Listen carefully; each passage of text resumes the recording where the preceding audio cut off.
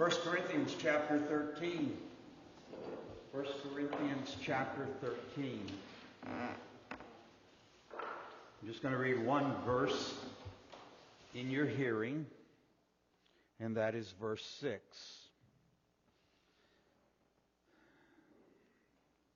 Love does not rejoice in unrighteousness, but rejoices in the truth. Paul is writing this letter to a community of believers, which he refers to in chapter 1 with these words. The church of God, which is at Corinth, to those who have been sanctified in Christ Jesus, saints by calling, with all who in every place call upon the name of the Lord Jesus Christ. The Apostle Paul was a man convinced that the church there in Corinth was made up of believers of the Lord Jesus Christ. It is a church who had experienced the grace of God, who had been set apart, called saints with a holy calling. However, they were not a perfect church. And throughout this letter, the Apostle Paul addresses several concerns, several issues, several vices that had been seen in this assembly. And what was at the root of these things? Why was there envy? Why was there jealousy? Why was there unkindness? Why was there selfishness? Well, at the root was not their upbringing, it was not their culture or their environment, but the issue was there was a lack of genuine love among the saints. And so Paul comes to address that very issue. In fact, when you come to 1 Corinthians 13, you will find this chapter sandwiched in between chapters about spiritual gifts. We read that these gifts were being misused. They were proud of their spiritual gifts and selfish in their use of them. So now, in the midst of talking about spiritual gifts in chapter 12 and in chapter 14, for a moment the Apostle Paul pauses and says, wait a minute, we've got to deal with something here. And that is, we've got to deal with genuine, sincere, agape love that ought to be expressed in this community. And so he begins. If I speak with the tongues of men and of angels and have not love, I have become a noisy gong or a clanging cymbal. In other words, the Apostle Paul begins this chapter by reminding them of the priority of such love within this community. And he says to them, if you have the highest of gifts, and if you have the greatest of faith, and if you perform the most wonderful deeds, and it's all void of love, it is absolutely worthless and useless. That's how important this love is. And then starting in verse 4, he begins to give us not a definition of love, but a description of love in action. Every one of these elements are verbs. They are not nouns. That speaks of the fact that love is a matter of action. 1 Corinthians 13, and we read it at weddings and we read it at anniversaries, and there's that sense of awe. I mean, I love doing weddings. I love having a couple standing in front of me, looking at each other with this wonderful love that they have for one another. And in that, I charge them to love one another. And they say, I will. And now I want to pause and say, really? Do you know what that means? Do you understand what you're saying? Because in the midst of going through this chapter together, it has, at least for me, been somewhat humbling. Love is not a picture of a dog licking somebody's cheek and everybody going, oh, isn't that sweet? Love is not a grandchild reaching up to grandpa. Oh, Grandpa. Love is so much more. And throughout this study, I've had to, and some of you have confessed, there's the need of repentance because we haven't loved as we ought to love. Love endures much from others without retaliation. Love gives much to others without expectation. Love looks upon others' success without resentment or bitter feelings. Love places others first without mercenary motives or selfish ambition. Love treats others with respect and dignity without rude behavior. Love considers others' well-being without considering their own rights and interest. Love deals with others without irritation, frustration, or anger. Love responds to wrongs experienced from others without resentment or an unforgiving spirit. And now we're told, love does not rejoice in unrighteousness, but rejoices in the truth. Here the Apostle Paul sets before his readers what love does and does not do. He deals with both here in verse 6. What love does not do is to rejoice in unrighteousness. And what it does is to rejoice in the truth. Therefore we say this, love rejoices in the righteous behavior of others without taking any pleasure in unrighteousness. Love rejoices in the righteous behavior of others without taking any pleasure in unrighteousness. Now, as we open up this statement, we will do so under three heads. First of all, love's appropriate reaction. Second, we will notice together love's appropriate rationale. And then thirdly, we will notice love's appropriate recognition. So these three things, the reaction, the rationale, and the recognition of love. How does love respond to unrighteousness and righteousness? Paul does not shy away from the reality that there is emotions involved in this love. When an individual is converted, he does not become emotionless. He does not express emotion. He does. We are told that we're to weep with those that weep.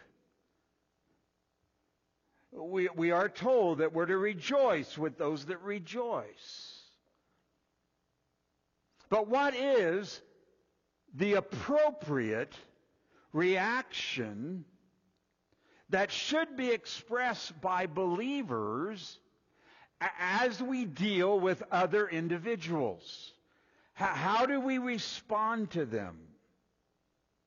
What is the right way? What is the godly way? What is the holy way in which we respond to others' behavior? Now, Paul says here, we're to not to rejoice, but we're to rejoice. And the interesting thing is, and what we don't see in our translation, is that he uses two different words. The first rejoice is a term that means to delight together, or to take pleasure in, or to be glad about. You're not to take pleasure from the sins of others. The second term is the same word with a prefix added to it. And the second term means to rejoice in or with, rejoices together with the truth. Perhaps the NIV has the best translation. It says, love does not delight in evil, but it rejoices in the truth. Love does not take delight in unrighteousness, but it rejoices with and together with the truth, is the idea that Paul expresses here. Love does not take delight, does not take pleasure in what? Unrighteousness. The King James and the New King James translates that word iniquity. It has a very broad meaning. The New American Standard, as we read, has the word unrighteousness. The English Standard, as well as the New International Version, translates it as wrongdoers or evil. Let me tell you what Jonathan Edwards says about this word unrighteous. He says, it seems to be intended here everything that is sinful in life and practice. Everything that is sinful in life and in practice. It is sin when our actions stand oppose or contradict the very law of God. Love does not take any pleasure in immoral behavior. Anything does not bring glory to God and recognize His authority, but contradicts that reality, we should never take delight in. You see, the church at Corinth wasn't concerned about the glory of God. What they were concerned about was protecting their favorite sin. That was their concern. Our hearts should always break, and we should be grieved at unrighteous behavior of others. Psalm 50, the psalmist here describes something of the behavior of someone who may delight in the behavior of unrighteousness. He says in verse 18, when you see a thief, you're pleased with him, and you associate with adulterers. You let your mouth loose with evil, and your tongue frames deceit. You sit and speak against your brothers. You slander your mother's son. Your behavior is such as that you seem to be enjoying and coming alongside of and taking pleasure in that which is evil. And if you read Psalm 50, he goes on to say, and God is silent, and you think He's just like you, and He's going to forget, but God doesn't forget.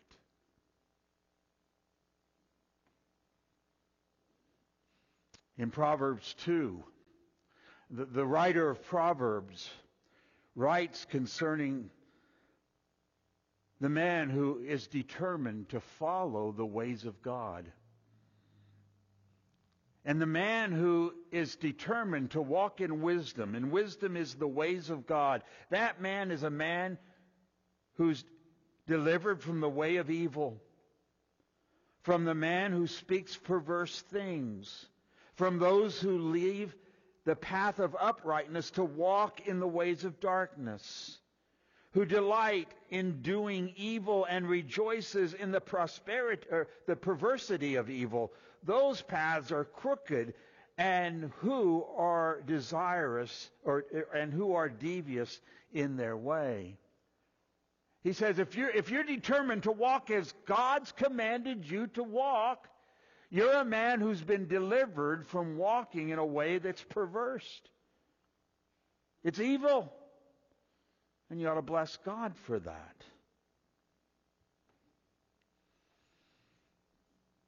This man seems to be the opposite of the man who walks in wisdom, but a man who walks in evil is a man who finds pleasure in the evil that is done, not only by himself but by others.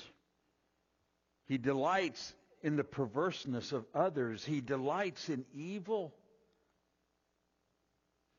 I mean, he may be a man that's not engaged in the act of perversion himself, but he gets pleasure out of the evils of others.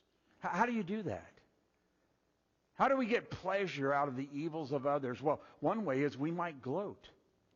We might hear about someone who's fallen into immoral behavior, and our response might be, I knew it. I knew it. I could see this was going to happen. Look at him. I could just tell. Or we might delight in the pleasure of the wicked by envy. By envy. You see how the evil man lives without what looks like any consequences, and you think, boy, there's a kind of life that wouldn't be all that bad. I can remember growing up. My parents were divorced before I remember them ever being together. And I would go to my dad's once a month. Now, you see, at Mom's, there was discipline. Mom had 3 boys she was raising, and she carried the stick. And we had to toe the line, and we were in church every Sunday. But one Sunday a month, on the weekend, I would go to my dad's. And my dad was, back in his younger years, a fairly handsome guy. And I'd watch him flirt with all the women.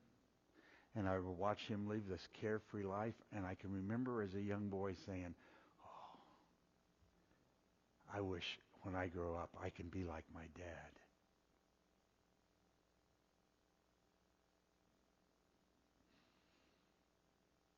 To my shame. Because at the end of the day, he lived a very sad and destructive life. But before the grace of God got a hold of my heart, I would envy him. But sin only leads to ruin. It'll only lead to death. And so we're to rejoice not in unrighteousness, but we're to rejoice in the truth. Now, the word truth, and Jonathan Edwards opens this up in greater degree. Truth has many meanings in the Word of God. It can be doctrinal truth, which we do rejoice in doctrinal truth. It has the idea of faithfulness. Often God is referred to as the one who's true and faithful. But it also has a meaning with regard to our behavior, that we walk according to truth. And I believe that that's the context in which we hear from the Apostle Paul. We rejoice when the Word of God is observed by others, when we see others taking an interest in the Word of God. when we see them embracing that Word. We delight when we see them believing the Word of God, and then to see them practicing that Word. We delight when we see a man or a woman or a boy or a girl who just hungers to know God's Word so that they can live by that Word. That ought to delight our hearts. Which do you get more excited about? A win by the Michigan Wolverines? Or to see someone who just seems to have an appetite to know God's Word and be obedient to that Word. May God give us a greater heart to long that others would know our Lord and live for Him and walk with Him. It rejoices in the truth wherever it's found. Again, Jonathan Edwards defines what rejoicing in the truth means as well. He says, that is everything that is good in life, or all that is included in Christian and holy practice. I like his overbroad meaning. It is everything involved in Christian and holy practice. There is a joy. In 3 John, verses 2 through 4, we read these words. John says, "Brethren, I pray that in all respects you may prosper and be in good health, just as your soul prospers. For I was very glad when the brethren came and testified to your faith, that is, how you were walking in the truth. For I have no greater joy than this, to hear that my children walk in the truth." John rejoices to hear that they looked to the truth. They acknowledged the truth. They were living out the truth, and it's seen by others. He rejoiced. And children, if you have Christian parents and you want to bring joy to their hearts, the greatest joy won't be that you're some great athlete and have your name in the paper. The greatest joy won't be if you go to college and get a degree. Their greatest joy won't even be if you move out of their basement. As Christian parents, there's no greater joy than to see our children walking in the truth, being obedient to God. So there we have something of love's appropriate reaction. But notice, secondly, with me, love's appropriate rationale. Why is it appropriate for us to respond this way? Why is that? Why is it appropriate for us to love and rejoice with the truth, but not rejoice in iniquity or evil? Well, here's the simple answer. It is this, that the purpose of the gospel, the death, burial, and resurrection of Jesus Christ, was this: to redeem a people for Himself, who by His grace were to be a holy people, a new creation, set apart for good works. That's what the gospel does. The gospel changes a man from what he was. Old things pass away, and all things become new. Paul says to Timothy in 1 Timothy 1 and verse 5, "But the goal of our instruction is love, from a pure heart and a good conscience and sincere in faith." The goal or the end of his instruction was love out of a pure heart. A heart that does not delight in evil, but rejoices with the truth. In Christ, we're a new creation. Therefore, we think differently, we love differently, we desire differently. We change in the area of our thinking with regard to sin. We recognize that sin grieves our Heavenly Father. It was sin that caused the Son to come to earth in order to die. And for us to rejoice in sin, what a shame. Christ came to deliver us from this present evil world. So there's a change with regard to how I perceive sin. And there's a change. Now I love the truth. I say with the psalmist, the precepts of the Lord are right, rejoicing the heart. There's a change with regard to our love, our hearts. What we once loved, we no longer loved. What we once hated, we no longer hate. There's a change that takes place. Again, the psalmist says, I shall delight in your statutes. I shall not forget your word. Oh, how I what? Love thy law. There's a change that takes place with regard to our desires. Before the grace of God got a hold of us, we lived for self. It was all about me. But now, my desire is to live for Christ, to glorify Him. Again, the psalmist says, make me walk in your commandments, for I delight in it. Why do we not rejoice in unrighteousness? Because it goes against the God who loved us and gave Himself for us. Why do we rejoice in the truth?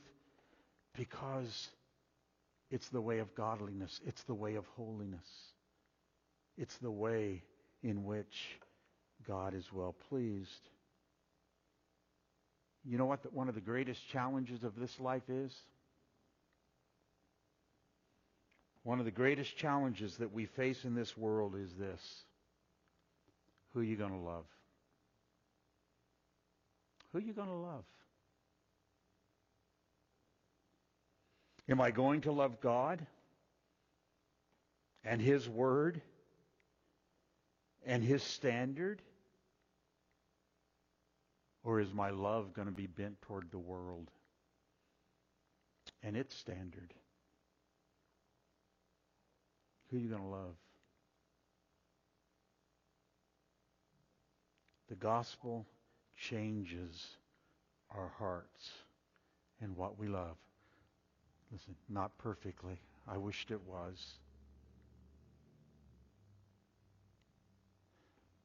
But when He changed our hearts, He also, I believe, gave us a sensitivity that when we do sin, there's within us a desire to quickly forsake, confess, and forsake that sin to the glory of our God. So we've seen love's appropriate reaction and then love's appropriate rationale. But then finally, notice with me, love's appropriate recognition. There are several places in which this type of love should be recognized. Can you think of some? Well, I don't believe the Apostle Paul has this necessarily in mind, but it's true nonetheless. First of all, it's personal. It's personal. Can I say that personally within my own life, I love the things of God? Can I say that's my desire is to serve and follow my Lord, to walk as He has commanded me to walk? Or are we guilty of trying to hide our sins, justify our sins, or excuse our sins. So that's just a little sidebar. It begins with ourselves. But there are other places where such a love ought to be recognized. In our culture. In our culture. We live in a time where love is defined in just a strange way. In our culture, in our society, you would be marked as unloving if you were unwilling to give a woman a choice. Come on. It's her body. And she ought to have the choice. And if you rise up against that, you're unloving. You don't care about that woman. Now, I do believe that we ought to do more with regard to coming alongside unwed mothers, taking care of them. If we're going to say, you need to keep that baby, then we better be willing to pay that price. But don't let our culture convince you that you're unloving if you don't leave it up to the woman to decide what to do with her body and with that baby. And it is a baby. It's because we love them that we can't rejoice in unrighteousness. It's because we love them that we must rejoice in the truth, which is this: it is God who creates man. It's God who brings about that conception. And it is a human life in the image of God.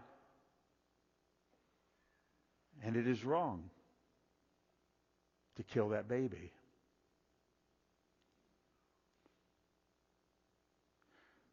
We live in a culture that says you need to be tolerant and you are unloving if you don't recognize every sort of marriages that now the Supreme Court has dictated is a marriage.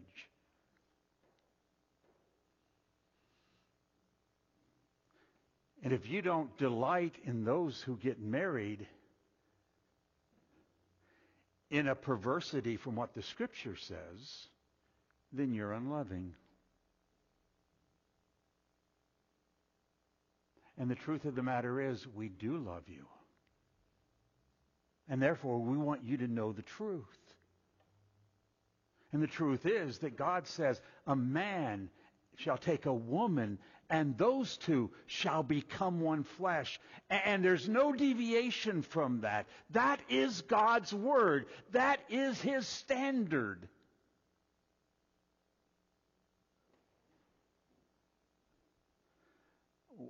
We are told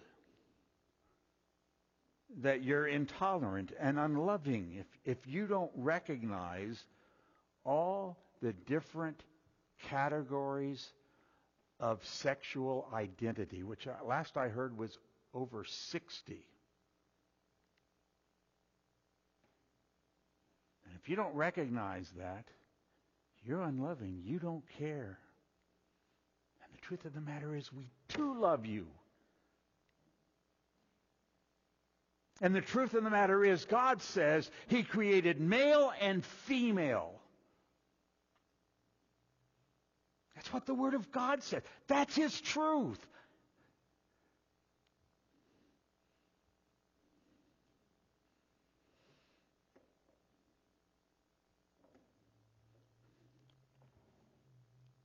And so we'll be accused of being unloving.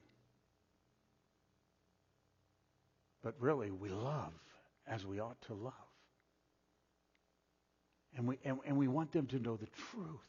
And we want them to embrace the truth. And we pray for them. And we're not out to destroy them. I'm not out to wipe them out. I want them to know the truth. Isaiah 5 and verse 20 says, "Woe to you who call evil good and good evil, who put darkness for light and light for darkness, who put bitter for sweet and sweet for bitter. Boy, have we gotten there.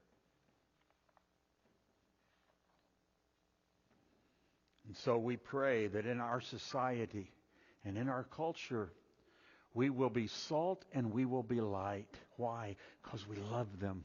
We truly love them. And we take no pleasure in their evil, but long that they walk in the truth. The second place, or the third place, if you count the first one being personal, but it's in our homes. It's in our homes. Such love should be recognized in our homes. We ought to promote the truth in our homes.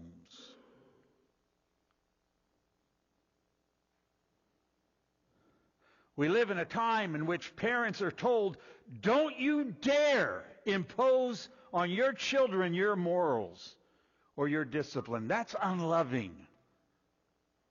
That's contrary to the Word of God. We need to teach our children. This is what's right, and this is what's good, and this is what's evil. And we want you to walk in the truth, not in the way of evil.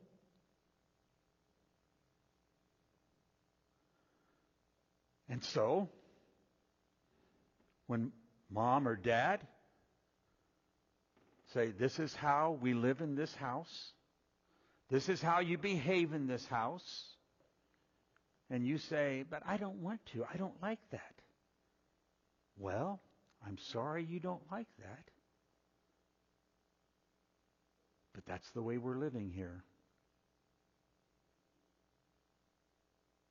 And when I don't know how little they are, but once they get teenagers and even to young adults, they may look at you and say, can't you just be happy that I'm happy? Can't you just rejoice that I found someone to live with who I love?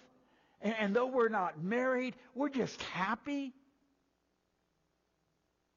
And the answer to that? No. No. Now, there's a real tension there. Because we need to love our children. But they need to know we take no pleasure in their wickedness. Not because we hate them or want them miserable. I know some young adults who say, I think my parents just want me unhappy. No, they want you happy. But your happiness is only temporary.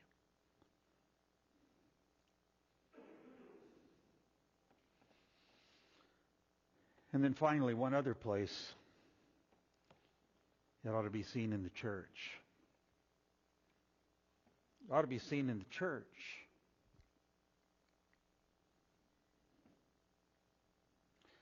Don't you? I love it when someone comes up to me and says, you know, at our church, nobody ever preaches on sin. And so that's a good thing. I mean, my first reply is, get out of that church.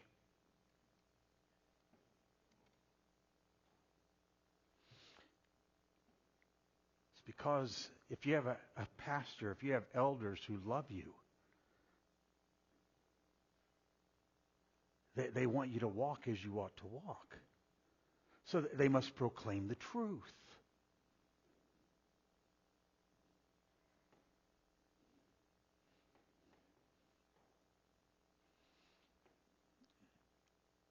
Go out and tell somebody that you attend a church that believes in church discipline. You do what? Man, you ought to find a church that loves you. Why do we discipline someone? We do it because we love them. And we want to see them repent.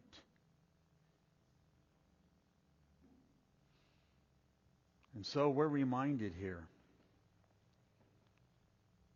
that love does not rejoice in unrighteousness, but it rejoices in the truth. Love rejoices in the righteous behavior of others without taking pleasure in unrighteousness. Wow. How do we love like this? Well, it won't come naturally. I've said this before. It doesn't come naturally. But by God's grace, we can love like this. And the Word of God says, by this shall all men know you are my disciples. How's that? That you have love one for another. And we've read that and said that many times, and we think, what does that mean? That means we see each other on Sunday and we say, how are you? Fine, good. How are you? Fine, good. No, this is love. And you'll never love like this apart from a relationship to Jesus Christ. It's the only way. And so maybe you're here this morning and you're saying, wow, this love, I mean, how can that happen? And my answer is, my friend, you need to flee to Christ today and embrace Him in faith. And He stands ready to forgive you of your sins and bring you into His kingdom. May God help us to rejoice in the righteous behavior of others without taking pleasure in unrighteousness. Let's pray. Father, again, we thank you for your word and the directions that we receive from that word. And we would pray that as a church and as a community of believers, we would ever be growing in our love. We would confess that we do not love as we ought. But Father, we want to. And we pray by the work of the Spirit, we will ever be growing in our love for you and in our love for one another. And Father, how we would pray that some who sat here this morning may be envious to the end that they long for that type of love, to know that type of love. And Father, we pray that their eyes would be open to the only way in which that's possible. And that's through your Son, Jesus Christ. And even today, they would have dealings with you. And you would have dealings with them. And so, Father, take your word and help us to be obedient. Help us to walk in that truth, so that in all things you receive the glory and the honor. As we ask these things in Christ's name, amen.